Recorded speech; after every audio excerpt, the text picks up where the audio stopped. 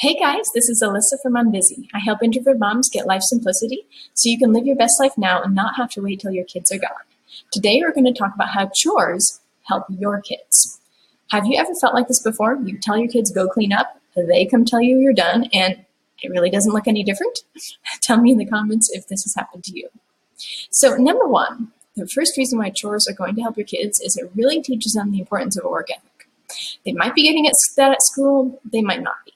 But chores, when you have a concrete task, clean this until this standard, is going to show that. It's a very real life scenario.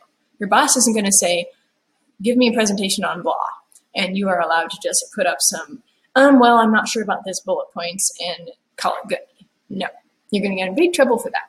So it's a concrete, measurable outcome, and there's certain standards you have to hit, right? Well, what's going to teach your kids to do that?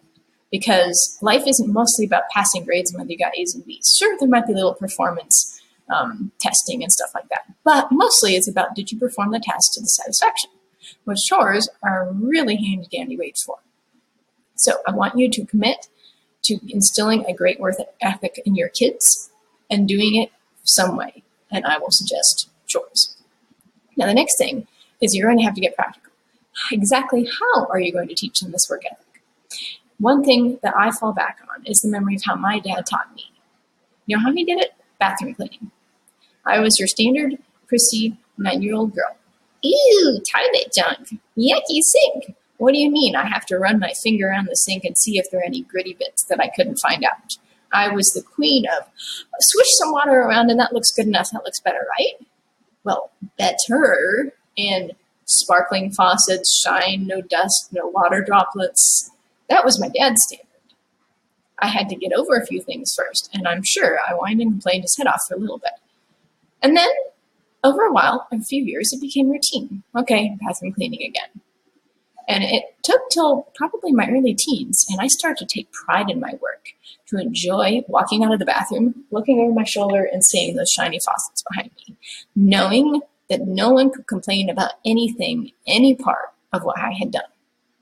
So yeah, it may take a while for you to see those ultra stellar results, but if you persevere through the initial trough, the tough part of the, I don't want to do that, the vacuum cleaner's noisy, and all that sort of stuff, you will see a lot of benefit.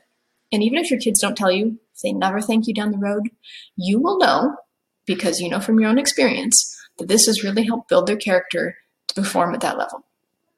Now, last thing, I want you to decide ahead of time how you're going to check up on your kids' follow-through. Don't leave it up to your parenting in the moment. Had a rough day, had a headache, skipped your afternoon cup of coffee, fly out all over them, versus feeling rested and energized and the baby didn't get you up too much at night and you say, that was a great job, honey, and you figure we'll take care of the rest next time and you do a little remedial cleanup after them. No, get some measurable things. Is it no spots on the mirror? Is it, well, the mirror's a little hard for them to clean, but there must be no puddles of water on the counter? Is it if there are any visible dirties and pink mold in the sink, that's not good enough?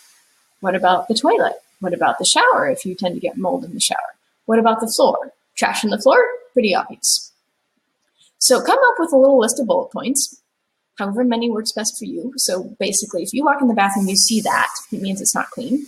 Write down all of your that's not clean moments, and then communicate those to your kids. Remind them of them frequently while you're going through this teaching and training how to clean the bathroom or vacuum or whatever process. And then eventually, when it's time for the whole go clean and call me when you're ready to inspect, you walk in, bring them along with you and say, okay, what's the first thing we do? Are there spots in the mirror? Do you see any spots in the mirror? You can have them tell you yes or no. Yes, I see spots in the mirror. Okay, we need to go back and clean it. You can call me when you're done. No spots in the mirror? Great, good job. Let's go on to the next thing. Are there any puddles of water on the counter? And so on and so forth until you've gone through all of your clean bathroom equals X bullet points. Okay?